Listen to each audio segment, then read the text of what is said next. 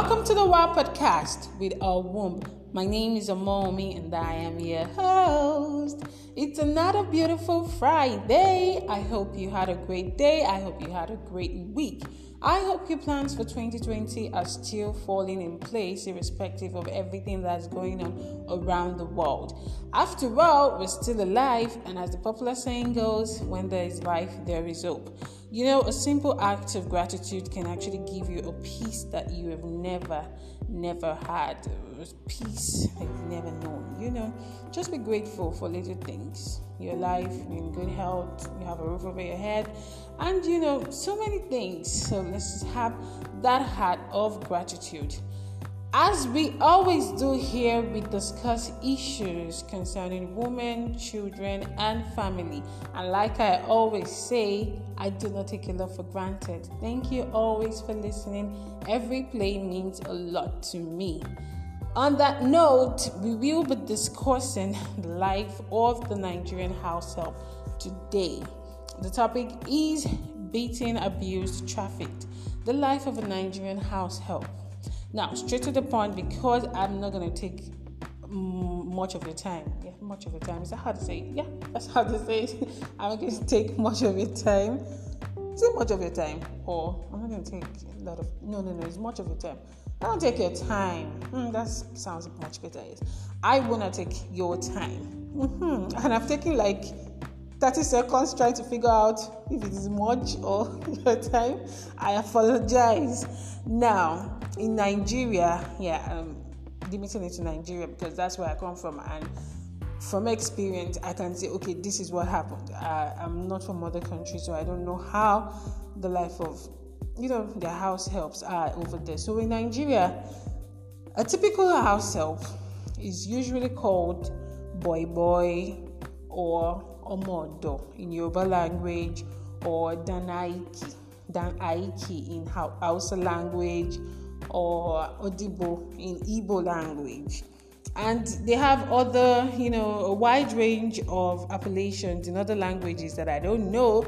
And what I know is that they are demeaning and condescending names. And the fact remains that in most cases, they are not only children or minors, but they also live in slavery and servitude.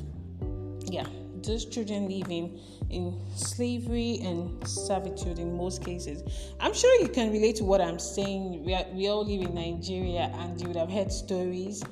You would have seen, I have seen some families and how they treat their house helps. I didn't have the privilege of having a house help in the kind of family that I grew up in, and the family that I am building, I've never experienced it, but I've heard stories and I have seen with my eyes how a lot of people treat house helps in their lives. Yeah, and what happens is that many girls, they're mostly girls.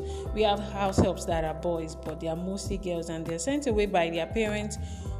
Why? Because they cannot afford to feed them or school them. And then, somebody gives them the promise of taking care of their children. They'll be like, oh, this is a blessing. Someone has come to help us take care of this child. But in most cases, they end up not fulfilling those promises.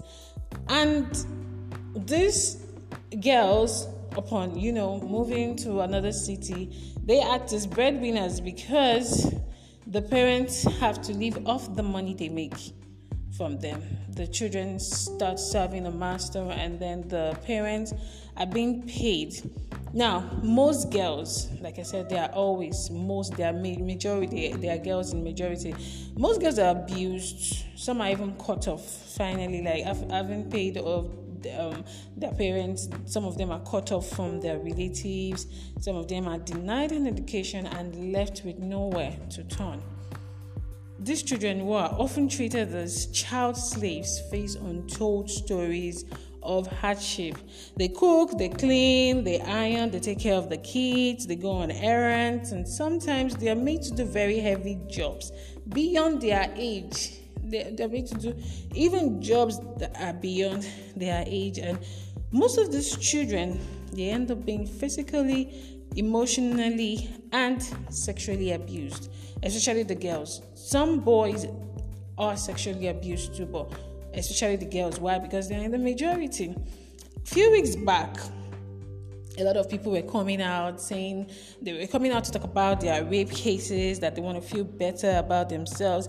And in my mind, I was like, the real victims are not even on the internet, because if a lot of house helps come out to start saying stories, it won't even be funny. The internet won't even be able to contain it. So that's how it is for a lot of children, a lot of minors. Then I was wondering, why should they be allowed? Are there no laws guiding these children? Are there no rules? Are there no laws? Are there no rights? Then I made a little research and realized that the Child Rights Act prohibits those under 18 from working. But the Labor Act sets the minimum age of employment at 12. Look at how it is contradicting each other. You're saying Child Rights Act prohibits those under 18 from working, yet the Labor Act is saying that, okay, the minimum age of employment is 12 years old. I don't understand. I think that's why a lot of people get away with treating children badly, maltreating them. And this act is one of the world's worst child labor. Yes, it is. It just has to be. Children are just growing up, and then they have to live with memories that are not favorable. They have to live with this kind of memories, and then growing up, they might actually end up treating other people that way. There's no love, there's no care, and then they can't be reported. It really doesn't make sense. I'm not against having house helps, but please employ grown-ups. Employ grown adults for domestic labor and not minors. Personally, I cannot employ children, and I cannot employ old people. Like, when I mean old, I can't. It's a personal belief. I just can't stand it. Like, old people and then children. No. Employ people who are fit, who are grown-ups, that actually made that choice to do that. And we should have more conscience as human beings. You don't treat other people's children. I mean, there's stories every day about how people treat, it's just so sad. And I think the Senate, or I don't know, people who make laws in Nigeria, they need to do more. They need to do more, especially about the Child Rights Act and labor rights contradicting each other. They need to fix it, because children deserve education. They don't belong to serving people. Yes, they are too young for that. Well, I just wanted to remind us, that we should treat people right, irrespective. If you have the opportunity, just treat people right. At least there are always good people.